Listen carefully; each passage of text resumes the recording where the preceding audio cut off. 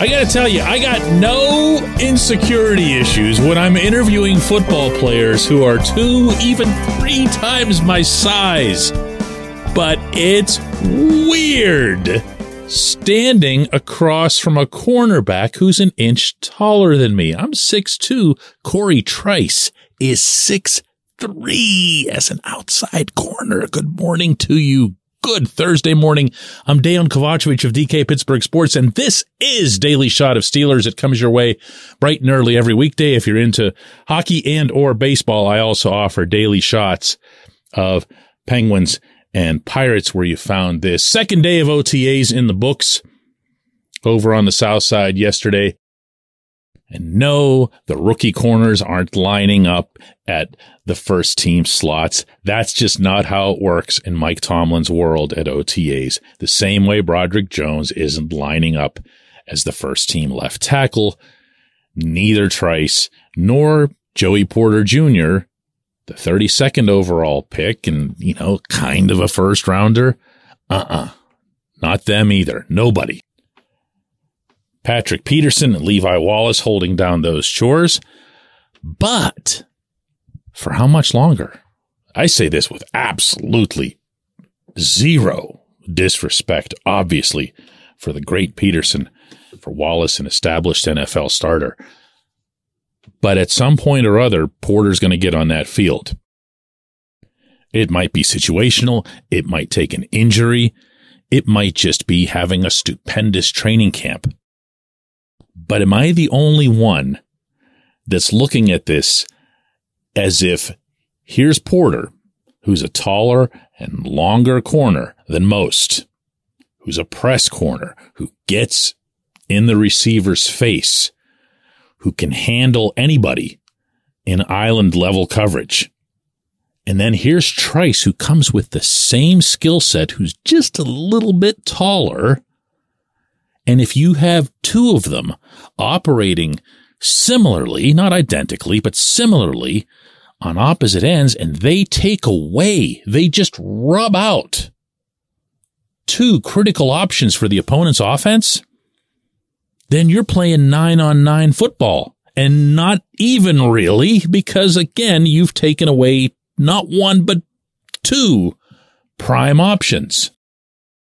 That's tantalizing. And never mind the impact potentially that it has on Minkah Fitzpatrick, because that's what they keep telling these kids.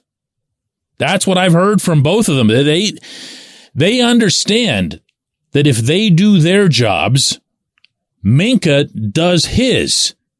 And if Minkah does his, then the number of interceptions that they might or might not have had in college, whether it was Porter at Penn State or Trice at Purdue, doesn't matter. Doesn't matter. Your side's got the football. You don't care who's got it. You're still running to the other end zone posing for a picture. I didn't have a chance to catch up with Trice at the rookie minicamp a couple of weeks ago, focused on other targets there. But I did have a good talk with him at this OTA session, and I want to play you some of that, beginning with what it must have been like to just watch himself fall in this draft when he knew what his pedigree was. Yeah, definitely. I mean, it was like, it was kind of hard for me, to be honest. It was just watching me fall, every round, every second, have my family around. Just feel like I was letting everybody down. But, whenever I got my name called. You didn't do anything. I know. But, whenever I got my name called, that's when I was just grateful for the opportunity and just ready to put in the work. What can you bring here, other than being 6'3", other than being a press corner? What can you bring to the Steelers? Really just a guy that really just going to make plays on the ball and just have fun and bring my own energy. Guys, 2 more. Yeah, when you look at the way Joey plays, it seems kind of a similar style, doesn't it? Yeah. Can you imagine the two of you being a pairing for this team for a long time? Oh yeah, definitely, man. I feel like we really can be here for a long time. Just keep trying to make each other better and keep making plays. I have to ask you, because the stuff people talk about the knee and the ankle and everything else here. Unless I missed something, you played football in 2022, right? Yeah. Okay, so So what exactly would have been the issue? I mean, are you fine? Are you healthy? Oh, yeah, I'm healthy, ready to go, man. Everything just happened for a reason. I guess the team, brace, no nothing? No, nothing. You did have it at times last season, though, yeah, right? I did. Yeah, I did the first 2 games, then I took it off. But, teams really just like what they like, and, I guess I didn't fit. But, the Pittsburgh Steelers took a chance on me, so, just ready to capitalize on the opportunity. And that makes you appreciate them probably all the more, huh? Oh, yeah, definitely. Good stuff. You gotta love anytime you hear humility like that from, you can call him now a professional athlete, but someone who is, even when he's in college, is a star, a big man on campus. People know who you are. And for him to say that he's sitting there watching that draft, feeling like he's everybody else down, you heard what I said back to him, like, you didn't do anything. And he's like, yeah, but that's how it felt. That's good stuff. That's good stuff. I like the character of a lot of these guys that they've brought into this room, whether that's from the draft, whether that's from free agency. I know that stuff doesn't matter to everybody. Who cares if he's a nice guy? Can he play? Who cares if he's humble or cocky or whatever? Can he play? But it does make for a healthier assimilation. And over the course of time, that stuff does add up. It does matter. Do I think you're going to see 2 rookies at the outside corner slots this season? No, I do not. I can't imagine that there's anyone associated with the Steelers who does, outside, of course, from those 2 individuals. But that doesn't mean you don't begin building toward it. It doesn't mean you don't begin planting the seed mentally for both of them to have that mindset. Kind of fun, right? When we come back, J1Q. This segment of Daily Shot is brought to you by our good friends at Mike's Beer Bar. They're located on Federal Street, directly across from PNC Park. Mike has more than 500 beers on tap, including from more than 50 local breweries. Stop in and say hello. Tell Mike we sent you. Mike's Beer Bar.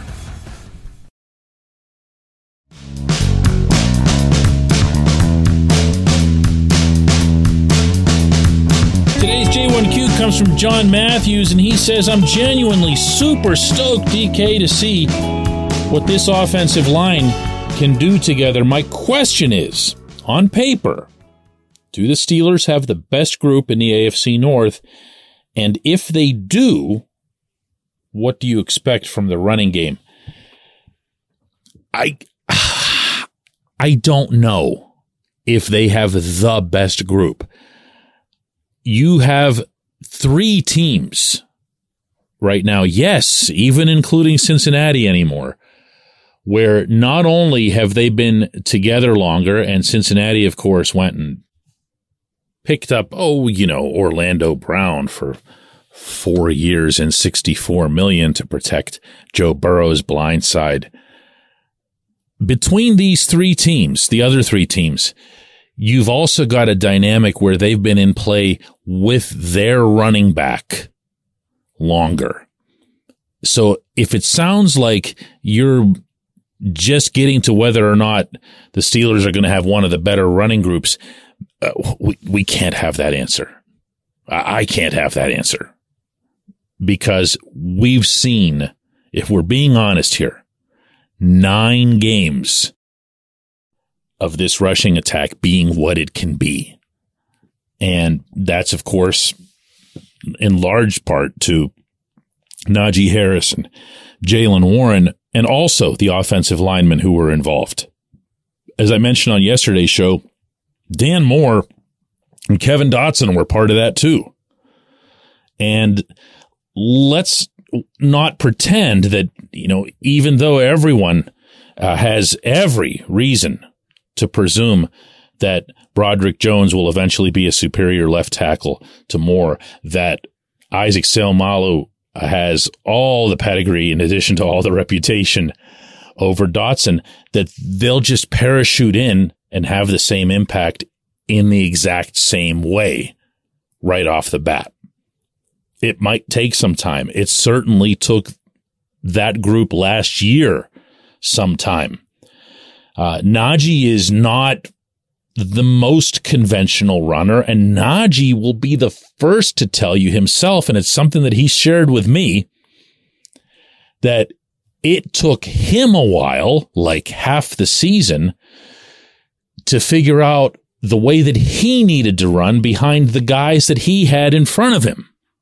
He felt, and maybe he was just being modest, that he needed to make more adjustments than they did. That he needed to run harder, hit the holes faster. He would tell me he'd see Warren go out there on the field doing it and thinking, that's what I need to be doing. And then the line would feed off that and turn. My point is here, it's not going to be instant. It's not going to be something where you just know right after that first game against the 49ers. You're just not.